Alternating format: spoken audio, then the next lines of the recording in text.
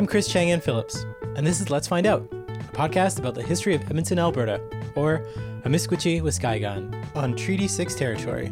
We take questions from curious Edmontonians about local history, and we find out the answers together. Let's Find Out is a proud member of the Alberta Podcast Network, powered by ATB. And this episode, it's a story about how much a landscape can make us feel like we're at home, a story about why it matters to get multiple sources, and it's also a story about the joy of cooking. But let's not get too ahead of ourselves. Let's meet our curious Edmontonian for this episode. Hi, my name is Alison Brooke Starks. I've always lived in Treaty 6. I was born in Prince Albert, Saskatchewan, and now I'm in Edmonton, Alberta, so right along the same river. And you snuck in a question to this season. Yeah, I sent in a spy with a planted question, so I wasn't at the event, but I'm glad my question weaseled its way in. So it was to do with how did folks from the Ukraine end up where they ended up in Canada? Was it due to similar landscape features of the Ukraine? Cool. I like the question because it overlaps with a couple things that I'm interested in and also don't know much about. One being like waves of Ukrainian settlement. I also hadn't really looked into how people picked where they ended up, but also I really like thinking about how the look of a landscape might influence people's choice to be there. I on like a surface level, like that's kind of neat to think about people being influenced by that. But also I'm really curious about this idea of like transported landscapes, about sort of the flip side, maybe, that people make a landscape look like the place that they're from. What got you curious about this? Tell me about the whole story. Great. So I went to find the motherland with my cousin Rachel. And your family's from Ukraine. Yeah, that's right. My great-grandma came from Ukraine. So we went to go find her hometown. And we did it. Like, we found it. We were pretty impressed with ourselves. We couldn't find much like genealogy, because we realized, oh shoot, this is all in Ukrainian, of course, and it's using a different character set. So it was hard to find people, but we did find the place. And we got to this small town, Ukraine. It's actually now in Poland because the border moved.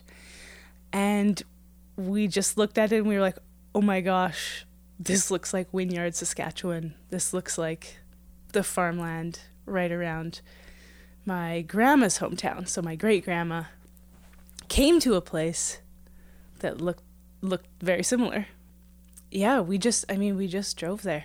But then we didn't see many people. We were kind of shy to talk to folks. When we were in small towns, everybody spoke Ukrainian. So, you know, we weren't brave enough to go knock on some farmers' doors, but we just explored the town. We got into the church, which happened to be unlocked because someone was watering the plants. So that was really great. We went to the gas station. But it looks, I think it's lucky that it was there because it looks like not many folks are there anymore. What's the name of the town?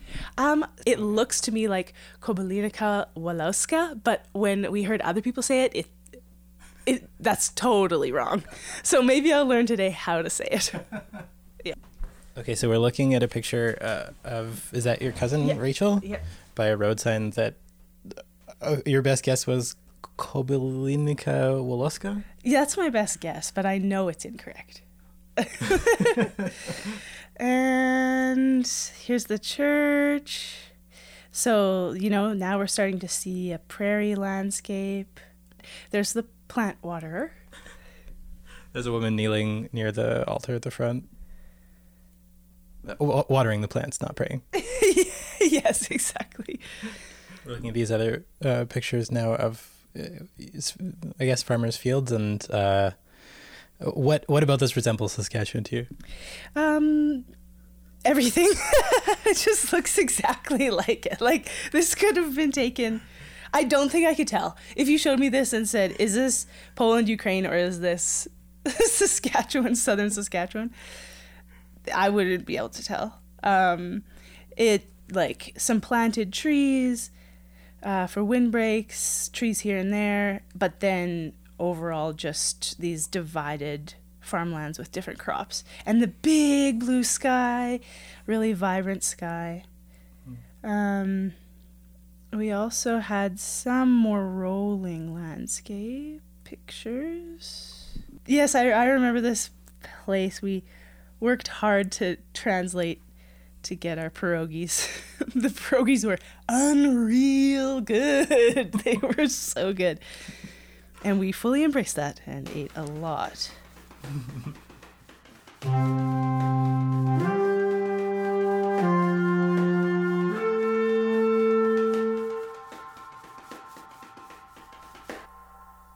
I think what I would like about that, if they picked it for the similarity, is that I'm more connected to the Ukraine in my love for the prairies than I thought. And that I'm more connected to that, to the land of Ukraine through the land of Saskatchewan. And I think it also lends a different quality to how I think of their experience. Like maybe they were more comfortable, or like you say, did they build it to be more comfortable?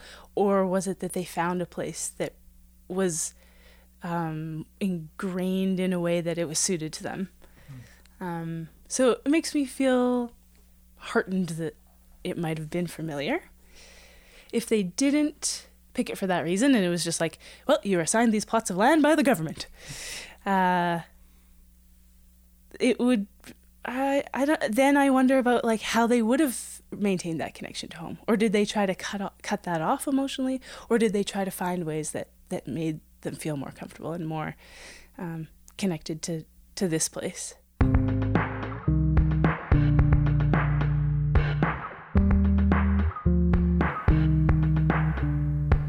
Let's Find Out is made possible this season partly with support by Taproot Edmonton. Taproot is a generator of all sorts of journalism projects that start with what you're curious about. That's why they've got a story garden where members can suggest story ideas about the city. That's why they've got roundup newsletters about food, business, health innovation, city council, music, and tech. And it's why they've got another podcast going called Speaking Municipally. Speaking Municipally covers this gap that's emerged in our city where not enough media are keeping track of what's going on at City Hall. So every week, the hosts Mac and Troy walk you through all the important stuff you might have missed. And they're funny and smart and pithy enough to make you care about zoning regulations. Seriously. Find out more about all of Taproot's work and how you can support it by becoming a member at taprootedmonton.ca. And thanks to those of you who've already signed up. All right, back to the story. So, this felt like a question that could partly be answered by academic research. Books, journal articles. Just a heads up, one definite limitation of the research in this episode is that the academic sources that we consulted had a lot more to say about settlers immigrating from Europe than about the indigenous people they displaced here. We'll try to broaden the context later in the show, but for now, just keep that in mind. Allison had actually got the ball rolling with a book that she read called Baba's Kitchen Medicines. It's by an ethnobotanist at the University of Alberta, talking about lots of folk medicines that early Ukrainian settlers made from the plants all around them. Page 3. The Aspen Parkland region, a mixture of both wooded and grassland vegetation running through the central regions of the prairie provinces, was seen as ideally suited to all their needs. This landscape closely resembled that of their homeland, and it contained numerous trees for building materials and fuel, grassy areas for animal forage, and rich black agricultural soil for growing crops.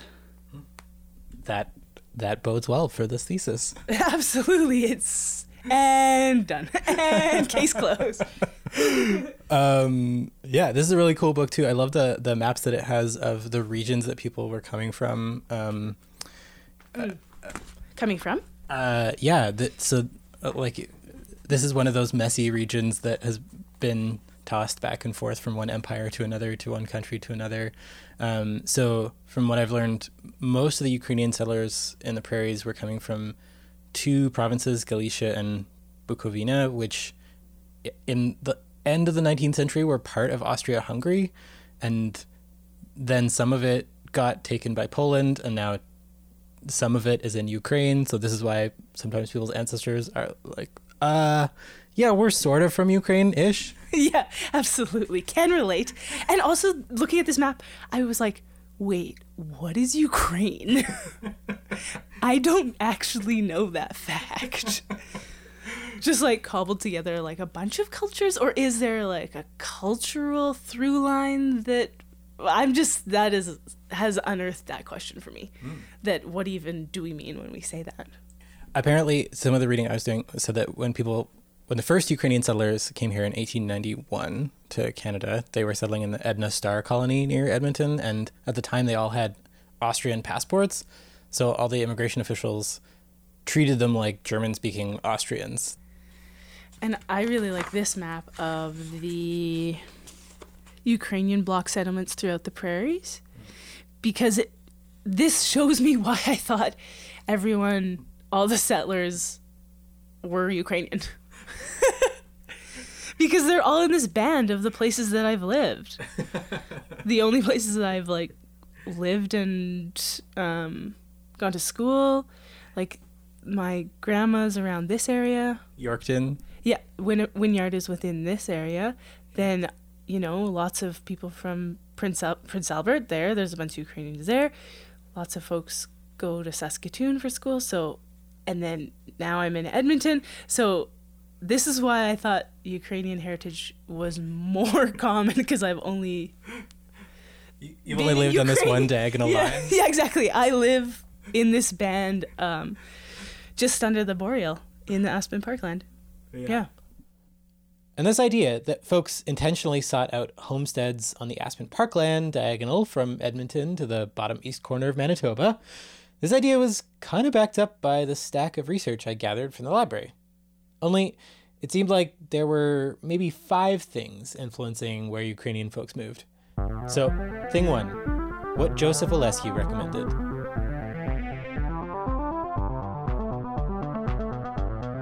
One of the people who started encouraging Ukrainian settlers to come to Canada was this guy, Joseph Olesky. Have you ever heard of him? No, I haven't. Neither had I. He was apparently a professor of agriculture in Lviv. He took a trip through Canada, visited the Edmonton area, visited southeast Manitoba, and started publishing these pamphlets that recommended people come here. This is one of the books I found on this topic. So this is by John Lear. He's a Manitoba-based author. Community and Frontier, the Ukrainian Settlement in the Canadian Parkland is the name of this book. This is about mostly a settlement in Manitoba. He wrote 2 pamphlets, one in Ukrainian, one in Polish, that apparently were really widely distributed and encouraged what he calls a deluge of Ukrainian immigration into Western Canada. So don't let anyone tell you that literature doesn't matter.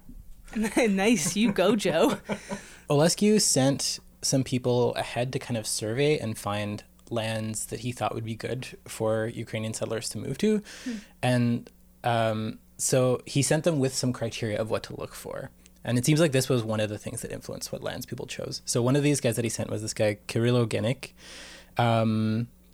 He was an immigrant also bent on homesteading in Western Canada. Picked by Olesky as a natural leader, he followed Olesky's advice to seek areas adjacent to German-speaking settlers, where mixed farming was possible and where extensive areas of unsettled land could support a contiguous block of Ukrainian settlement.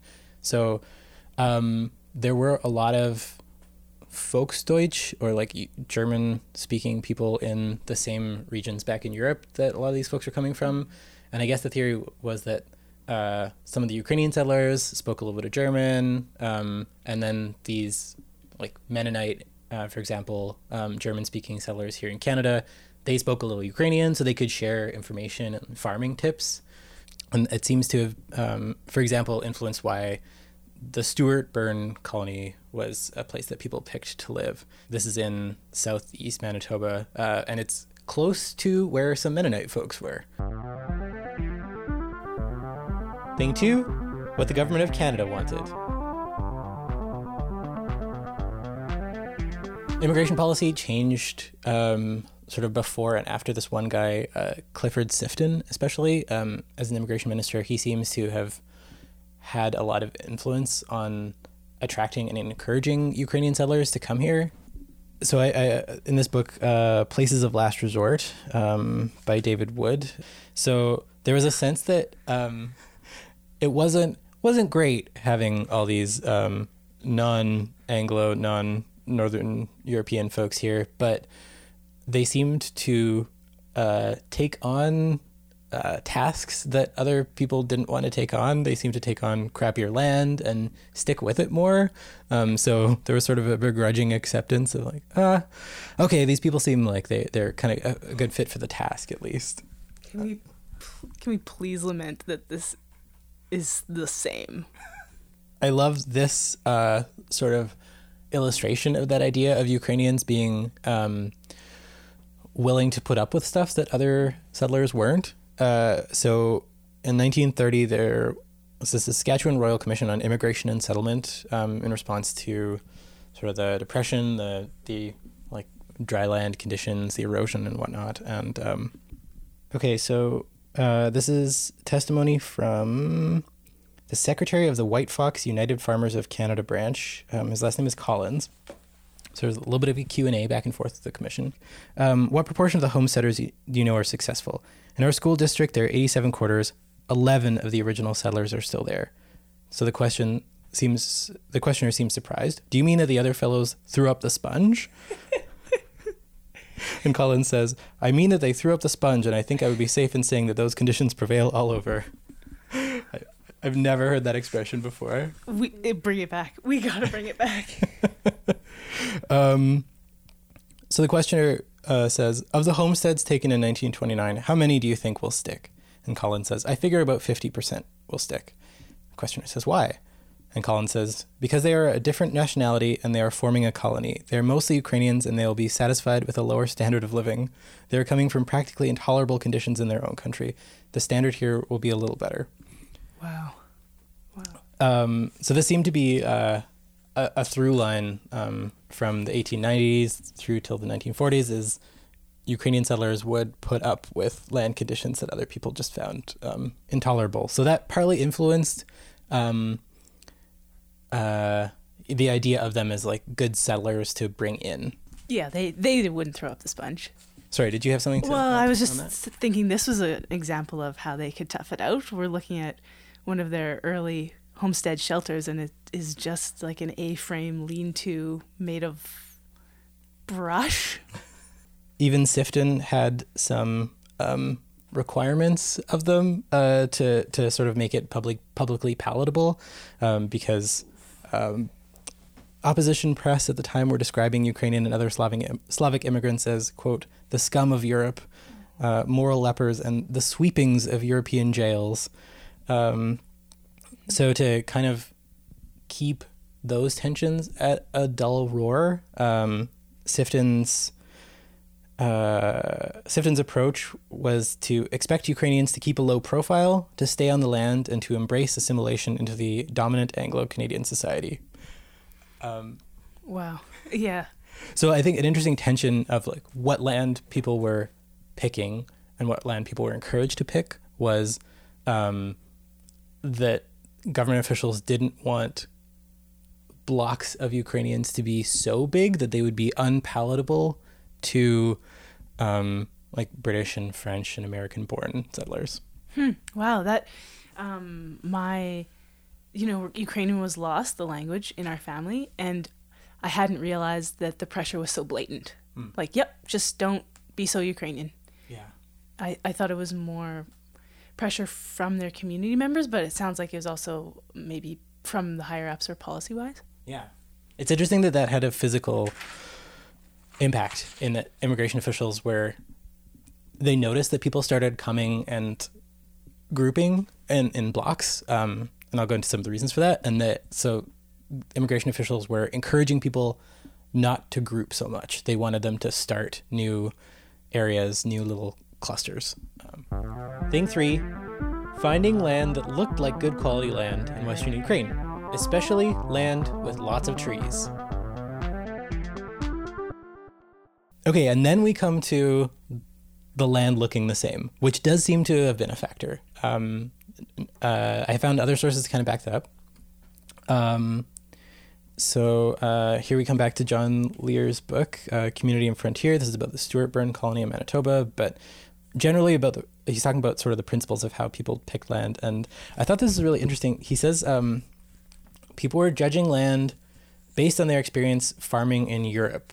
So they were kind of looking for places that were similar in terms of being a little bit hilly and having some wood on it. But how they were judging what that meant was based on what it meant to have wood on your land in Europe. And it wasn't quite the same here. So I want to read you some of this. So some immigrants arrived in Manitoba expecting to receive a developed farm with livestock and buildings in place. Others were swayed by their relatives' optimistic accounts of their own situations, accounts that were intended to rationalize their move to Canada and place their situations in the best light. Meanings did not always transfer well between the new world and the old. To have a neighbor plow one's field had different implications in Manitoba and Galicia, which was one of these provinces in Ukraine. In Canada, it suggested a lack of capital or equipment and hence poor economic circumstances. In Galicia, it implied the opposite. Only the wealthy could afford to hire labor. So a simple statement that a settler had his land plowed for him would indicate to a reader in Galicia that all was well and that settlers were making enviable progress. Whoa! That is so interesting. And it was the complete opposite. Yeah. I really love the thing about looking for places with trees. And this is another thing that apparently didn't quite mean the same thing as people expected it to, but it's very practical, I guess, why people wanted an area with lots of wood. So this is a book called Storied Landscapes by Francis Swiripa. So this is more generally about different ethno-religious groups that moved to the prairies. Practice had taught Ukrainians that trees meant good soil for growing crops, so many chose homesteads in the infertile Interlake region of Manitoba. Cultural conditioning since emancipation from serfdom in 1848 also convinced them of the desirability of land with trees, because it meant access to wood for building or heat without having to pay a landlord. So they passed over the plains in favor of the parkland that required intensive labor to clear. And they associated that with good soil quality too, because in Ukraine, I guess they were in places where if you had trees, that meant that the soil was really good, and then they came to Canada and realized that didn't 100% translate. Right. We've got a lot of trees that can grow quite well in the sand. That's interesting that, to even think on the outset, we're farmers, let's go where there's trees rather than the prairies. So that's cool to hear the reasons why. Thing 4, having friends and family and German-speaking folks nearby. Yeah, but settlers were, like, the reasons why people were clumping and wanting to pick these parkland areas and not the open plains was also partly because of ties. They wanted to be around friends and family. They wanted to be around people that they were familiar with, they were comfortable with, whether that was like fellow Ukrainians or German-speaking people that they felt some kinship to. So that seems to be what initially attracted people to this region of Alberta, really close to Edmonton, was that there were Volksdeutsche, like German-speaking people from Galicia, and so that brought Ukrainian folks into Star, and then more people came to the Edna Star colony because of the physical environment and people that they knew. There are these really cute, to me they feel really cute. Can't wait. Anecdotes about this. So this is a journal article from 1983. This is also from that author John Lear, from the University of Winnipeg. So this article is Government Coercion in the Settlement of Ukrainian Immigrants in Western Canada. This is 1898. So this is the Fish Creek incident. Are you familiar with the Fish Creek area in Saskatchewan? Okay, so this is a bit of a story, but apparently, again, the federal government felt all this pressure to kind of break people up a little bit, disperse them a little more. So people would sort of pile up in Winnipeg or Saskatoon. They would pile up in the major centers when they arrived. I mean, I like that image. It sounds cozy. And then they wouldn't want to go to the places that the government was encouraging them to go. And again, the government didn't have legal power to tell people you have to move here. But apparently the federal government really wanted to start a colony in this place, Fish Creek. So colonization agent Spears was entrusted with the delicate task of endeavoring to locate several families, at least of the next large party at that point. Shortly thereafter, a large consignment of Ukrainian immigrants arrived in Winnipeg, much to the dismay of Commissioner McCreary, who was ill and unable to get about. Overworked and at the limit of his patience, McCreary disposed of his problem by dispatching all 53 families, about 300 to 350 people, to Saskatoon under the control of Spears, who was instructed to settle them all at Fish Creek in Saskatchewan. Unaware of this, the immigrants were led to believe that they were bound for settlement at either Edmonton or Dauphin. The reason for the deception, explained McCreary, was that, quote, it is simply an impossibility by persuasion to get a number of these people to go to a new colony, no matter how favored, and some ruse has to be played, or lock them in the cars as I did last year with those bound to Yorkton. As I did last year with those bound to Yorkton? Yeah, lock them in the cars. My goodness. As was bound to happen, the immigrants protested bitterly and broke into open revolt when they learned of their intended destination. They demanded to be taken to Edmonton or Dauphin, where many claimed to have friends and relatives. 75 of the Ukrainians refused to submit to government direction or to consider location at Fish Creek. These began to walk back to Regina. Whoa! Their major complaint was the treeless environment and the absence of established Ukrainian settlers. Absolutely. As we're learning, we need our friends and we need our trees. Spears grew desperate and requested the Northwest Mounted Police to turn them back by force of arms if necessary, but his request was refused. The intensity of the Ukrainians' reaction took Spears by surprise. I want to look up how long that walk would have been. Oh, yeah, definitely. From Fish Creek to Regina? Okay. So driving, that's a 3-hour, 24-minute trip. Walking, we've got 2 days and 14 hours. Oh my God. Can you imagine being mad enough to walk for 2 days and 14 hours? No, I can't imagine. I mean, you'd certainly have time to walk it off. Yeah. And thing 5 is this vast, complex set of things going on with other people living on this land and being pushed off of it. It is a much bigger discussion than we can fully bite off in this episode. The fallout of the Red River Rebellion, the lands that Métis people were entitled to when they signed scrip, the displacement of many First Nations groups, bison being hunted, signing of the treaties, and also the other settler groups that moved into the prairies before Ukrainians. One place to start learning about this stuff might be Let's Find Out episode 14, where we talk about the Papas Chase Band here in Edmonton, and we'll keep digging into these topics on future episodes. To sum up, based on some academic literature on this subject, my hypothesis was that Ukrainian folks moved to the places they did based on what Joseph Olesky recommended, what the government of Canada wanted, what looked like good quality land in Ukraine, especially places with trees, what land was close to friends and family and folks who spoke German, and what wasn't already taken. Sort of. The thing is, it's always good to get multiple sources, right? So we headed to the University of Alberta to meet a guy who'd make this whole subject a lot more magical and tasty. Yeah. So, it's a really interesting, very complicated picture. There's a lot going on. Mm-hmm, absolutely. Yeah. It's good. It's good to get the nuance. Yeah. So, let's take a bike trip over to the U of A and let's get some perspective from the Canadian Institute of Ukrainian Studies on our question. Cannot wait. Great. We'll head there in a minute, but first, Let's Find Out is brought to you in part by a podcast called Overdue Finds, presented by the Edmonton Public Library. And every time I say that, I'm trying to enunciate the D in finds, Overdue Finds. It's hosted by Bryce Crittenden and Caroline Land. They talk about movies, music, books, stuff you might want to check out next time you're at the library. It comes out every 2 weeks, and you can find the show at epl.ca/podcast. That's Overdue Finds, epl.ca/podcast. This episode is also brought to you by the Well Endowed podcast by the Edmonton Community Foundation, hosted by Andrew Paul and Elizabeth Bonking and produced by Lisa Pruden. It explores the impact of passionate people who are working to make Edmonton a strong, vibrant place to live. The Edmonton Community Foundation helps people make endowment funds, and the podcast tells the story of how those endowments intersect with the community. And I've actually been making stories for the podcast too. So if you want to hear history stories, like my latest one about the house where Marshall McLuhan lived in Edmonton when he was a little baby, well, listen to the Well Endowed podcast. at wellendowedpodcast.com. All right, back to the show. So, Allison and I bike over to the U of A.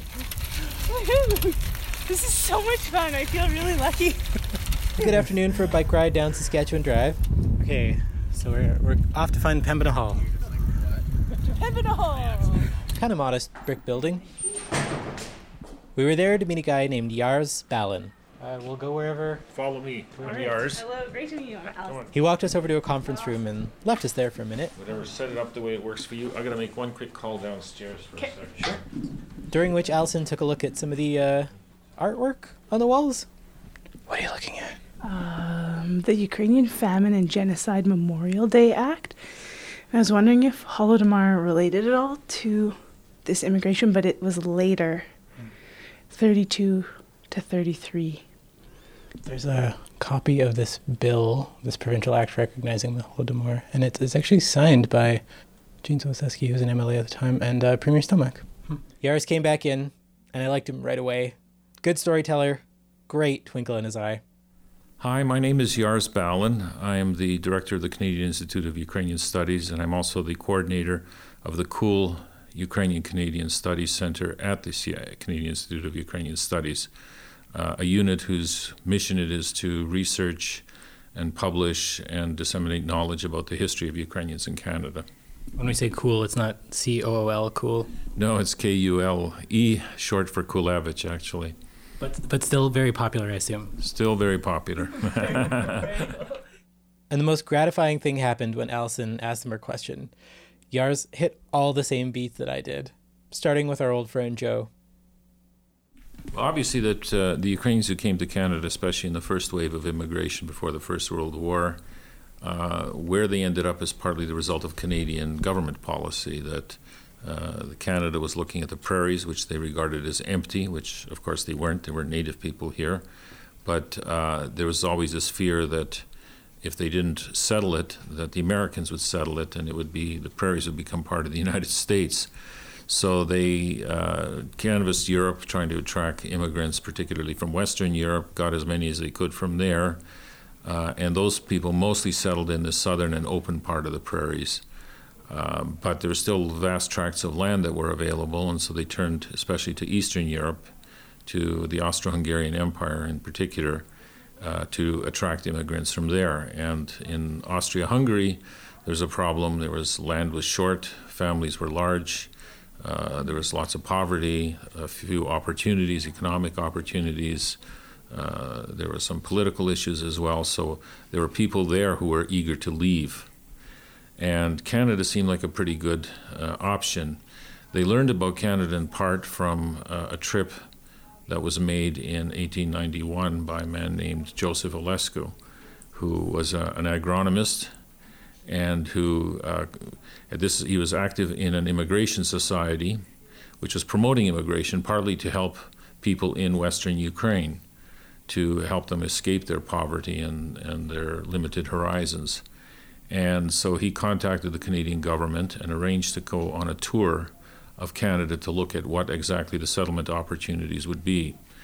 Part of his job meant he arrived in Ottawa, but then he headed out by train to Western Canada. And this was actually, sorry, I made a mistake. This was 1895. The first immigrants had already begun arriving. And he went and visited some of the early colonies established by them on the prairies and wrote up a very detailed account. And being an agronomist, of course, he described landscapes, the geography, economic potential of the place. And so his account is a very fascinating one. He wrote two of them, one called About Immigration and another one called About Free Lands. The landscape, of course, was similar in many ways to where they came from, but different as well. So the first thing is that many of the first wave immigrants came from the Podylia region, an ethnographic region in western Ukraine, kind of the Piedmont to the Carpathian Mountains. And so I have no idea what a Piedmont is. Piedmont is the approaches to the mountains, so not in the mountains, like foothills basically. Oh, okay. But it's kind of a more rolling terrain, and it's not flat. It's not like the terrain around Saskatchewan. It's a gently rolling terrain and intercut with ravines and rivers and things like that. And Also, the area that they settled, I mean, the open prairie that was settled earlier by immigrants from Western Europe primarily, the land that was settled by Ukrainians was primarily parkland terrain, not steppe or open prairie.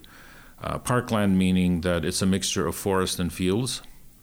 And that's a lot like the landscape, or the parts of it are like the landscape in Western Ukraine, that it's you have the southern steppes in Ukraine that are like the area around Saskatchewan, and then you have the parkland terrain, or what in Ukrainian is called lysostep, forest steppe, mixture of land and field, or a forest and field. So it was familiar in that sense. However, we have to remember that the landscape wasn't quite the way we see it today either. That forest fires were huge on the prairies. They used to sweep clean large chunks of forest on the prairies. And I've always been shocked at seeing early pictures of Edmonton that it's much more treed now than it was then. I've seen pictures along the Victoria Trail in Smoky Lake County where it's almost treeless, that are now they're quite forested as well. So, but there were also open areas too, obviously. The fact that it was partly treed in some ways was also an attraction for the Ukrainians, that they often chose quarter sections that were treed, because in the old country, you had to pay for wood, firewood. You had to pay for wood if you wanted to build. The big landowners owned the forests. And so you wanted to go and chop wood? Great, pay for it. Oh. Here they come and they say, wow, I don't have to pay for wood anymore. Of course, it also meant having to physically clear the land to make it suitable for planting crops on. And that was a brutal and difficult task, but that was one of the attractions, though, oddly enough, that if a piece of land was forested or had forest on it, that would be an added bonus, because they knew that they would have free firewood. So one thing I'll say so far is I feel really relieved. I'm like, whew, because some of the secondary source, like book research we did, seems to be in line with everything you're saying. Is there any gaps from what we looked at so far? It's sounding good. It's sounding like we're right on. I'm wondering about how settlers in this area, or Ukrainians, might have changed the landscape, because they were clearing a lot of trees, so that suggests fewer. But if they were stopping the routine forest fires, maybe there are more? How might they have affected the land? Well, I mean, obviously, the big part was that they did clear large swaths of land to put into productive use, and most of it is still being farmed. Productive meaning like for agriculture? For cultivation. It's kind of interesting that for the 100th anniversary of Ukrainian settlement in Canada, one of the projects that the Centennial Committee came up with here was to replant forest. So symbolically, they planted a forest, on the Yellowhead Highway, just as you cross the bridge going just east of the North Saskatchewan River, just west of the North Saskatchewan River, where the highway kind of divides to go across the river. You'll see there's a stand of trees there. Those are all planted as a symbolic replanting and returning to the natural state, the forested state, the land that the farmers had cleared. Clearly, some of them also drained over time, would drain sloughs to get more cropland. There's less of that now, except, of course, when there have been periods of drought and the sloughs dry up, and so the land gets cultivated. And but that, I think, is the biggest change, that the elimination of tracts of forest. How did any differences that people encountered in the landscape compared to what they were coming from in Ukraine change people's lifestyle? I'll give you an example of Ukrainians in Ukraine lived close to the land. They harvested a variety. They also gathered berries and mushrooms, and were very knowledgeable about how to use things in the environment to supplement their diets and their needs. So they come to Canada, and there are some things that are quite similar. So, for instance, high bush cranberry, which in Ukrainian is called Kalyna. In Cree, it's called nipimnana. And the Ukrainians use the one plant, just as one plant, for instance. The berries they'd crush and make juice that's full of vitamin C, and it's healthy to drink it. And but you could use the roots and crush them, dry them and crush them, and use it for a diuretic. You have the bark that could be used and made into a tea that was like aspirin, painkiller. So they used various parts of the plant. They come here and they find there are Kalyna bushes here, which the native people also used. And they learned from native people how to use some of the things in the local environment, and they also helped teach native people some of the things that they use, so mushroom picking and things that Ukrainians were very familiar with. So there was this exchange of knowledge in terms of the plants, their healing properties that occurred between the communities, and showed how they shared this, the similarities in their environment and differences in their environment. They learned from each other. That's cool. We were talking about maybe trying to make one of these recipes from this book that Allison found, Baba's Kitchen Medicines. I feel like we should look for a high bush cranberry one. Can definitely find us some high bush cranberry. Yeah. Oh yeah. It grows in the river valleys here and stuff. The bush is a little bit different here. I think it's a little bit higher than the one in Ukraine, or vice versa. But there's some subtle differences. But no, it's the same plant, and they were so happy to see it, because for Ukrainians in particular, high bush cranberry or Kalyna is a plant that's really rich in symbolism and and importance. So there are hundreds of folk songs about it. There are beliefs associated with it, that Cossacks who fell in battle, they would bury them and build this mound over it and plant a Kalyna bush. It became a symbol of Ukrainian independence and Ukraine's yearning for independence. It's kind of like the maple leaf is for Canada. The leaf of the Kalyna and the Kalyna berries are for Ukrainians. That must have seemed really cool to find it here then, Kalyna. Yeah, so they were I said, there was one plant that was, familiar from the old country, but there are other plants here that they didn't know from the old country that they learned from native people. Oh, what do you use this for? Well, it's for making a poultice or for treating this or that. And I said vice versa, that there was knowledge that the Ukrainian peasants brought that they shared with their native neighbors. So. Is the Kalyna plant does it still hold that symbolism in Ukraine today? Absolutely. It's still until recently, the Ukrainian armed forces, for instance, on their shoulder patches had Kalyna leaves and berries. And I said there are some very patriotic songs, Oi Luzi Chervona Kalyna, that's it's inspired by the Kalyna. Could we hear a little bit of that one? Oi Luzi Chervona Kalyna, похилилася, чогось наша славна Україна зажурилася. А ми тую червону калину підіймемо, а ми, браття, славну Україну, гей, розвеселимо. And it goes on. Yeah.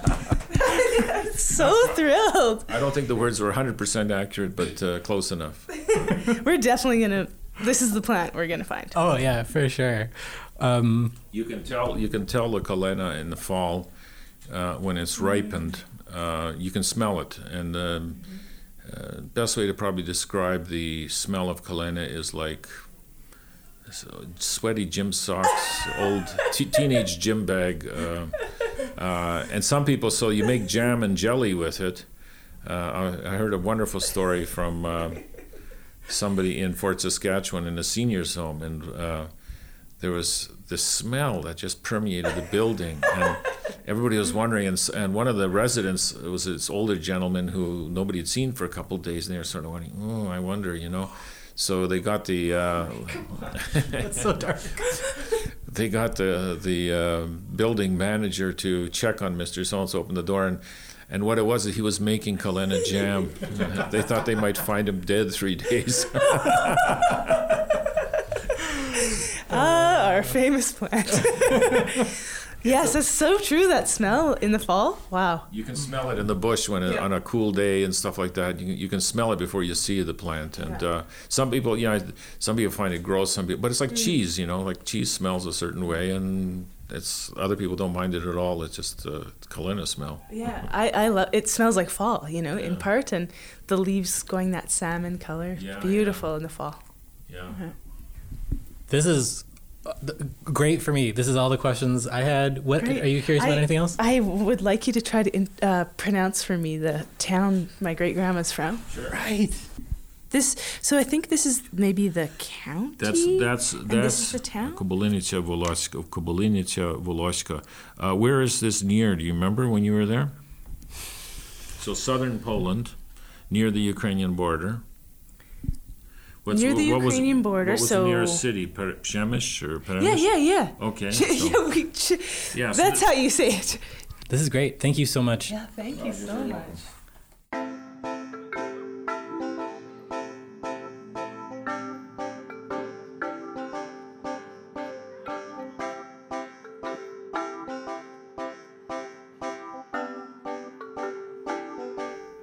So Allison and I left just gushing. Couldn't believe he sang for us. Couldn't believe highbush cranberries grew in Canada and Ukraine.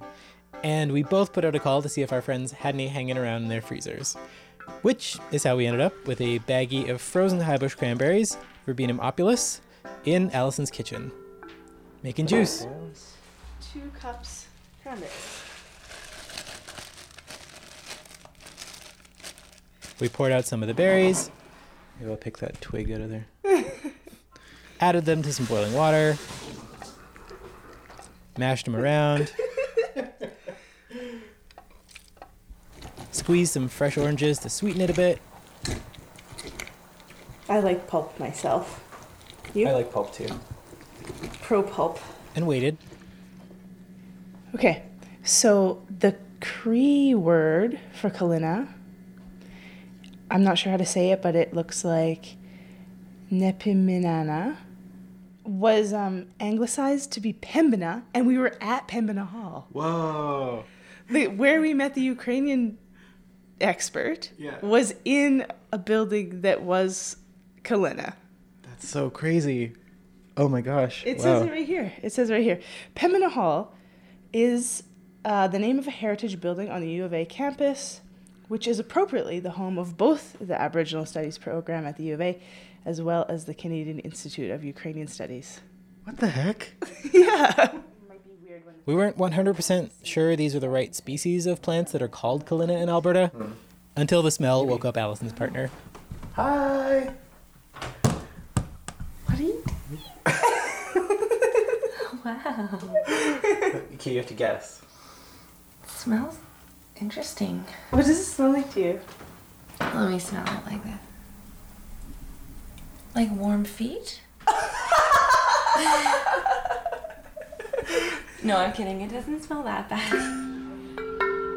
Okay, so we have our almost 3/4 of a liter of Kalyna juice, and now we're gonna taste test just the Kalyna, and then we're also gonna try it with the recipe's recommendation of adding maple syrup and orange juice. Cannot wait. Let's do it. It's such a good color. Oh, this like happy pink. It's very ecstatic. Yeah. Cheers. Definitely sour. Mm-hmm. This feels like something I would not have enjoyed as a kid, but I can enjoy now. Yeah. Very good description. In goes the pulpy orange juice.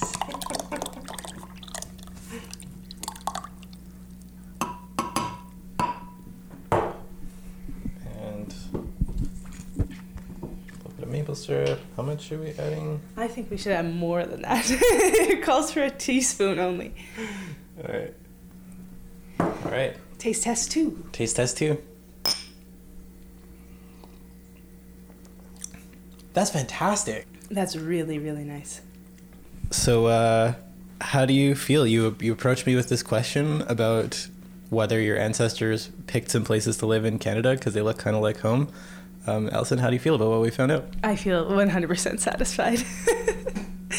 Yeah, I feel really great about the whole experience. It was so much fun. It felt like, it felt so local, but also so rooted or historical, or like this through line through time and through different places, but similarities between different places. It was fabulous. Yeah. Yeah, I feel way more tied to this land now after having had some of this juice too. Me too. I'm absolutely going to look at those plants differently and feel a kinship with them. Mm-hmm. Cool. Thanks for letting me be on a research journey with you. Oh, thanks for guiding me on it. It was so great. Thanks very much. Yeah, I appreciate it a lot. Shameless shout out. Allison also does this really cool thing called Emberwood, which is like, I call it Nature Club for Queers. Perfect. Really great summary. Yeah. She also gives amazing educational nature experiences. Absolutely. Yep. Come find me. I'll be outside. See you there.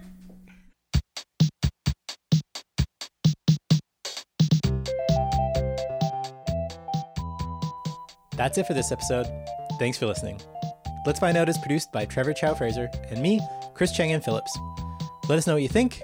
You can email us at chris@letsfindoutpodcast.com. I do read everything you send. If you've asked for info about something that requires a little bit of research, it might take a little while to get back to you, but I love hearing what you're into.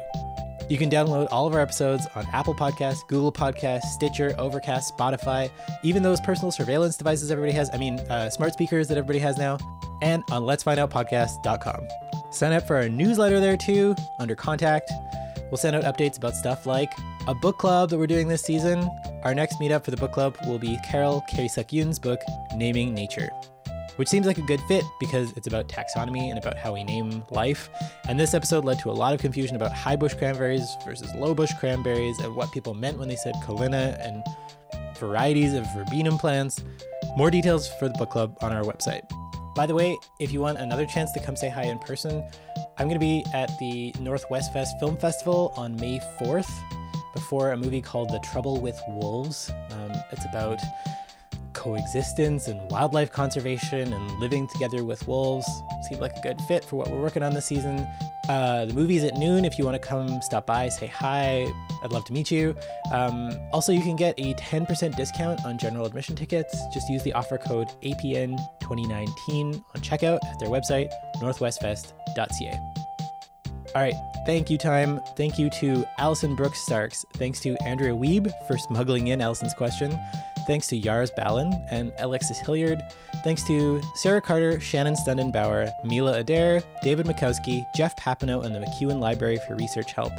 Thanks to Justice Tamara Friesen and Kyle Kozowski for the High Bush Cranberries, and to Taproot Edmondson and the Edmonton Historical Board for supporting this podcast. Thanks to everyone who's been supporting it, especially Finn. Original music for this podcast by the Sign of Spring himself, Doug Hoyer. All right, that's it for this episode. Until next time, keep your questions coming.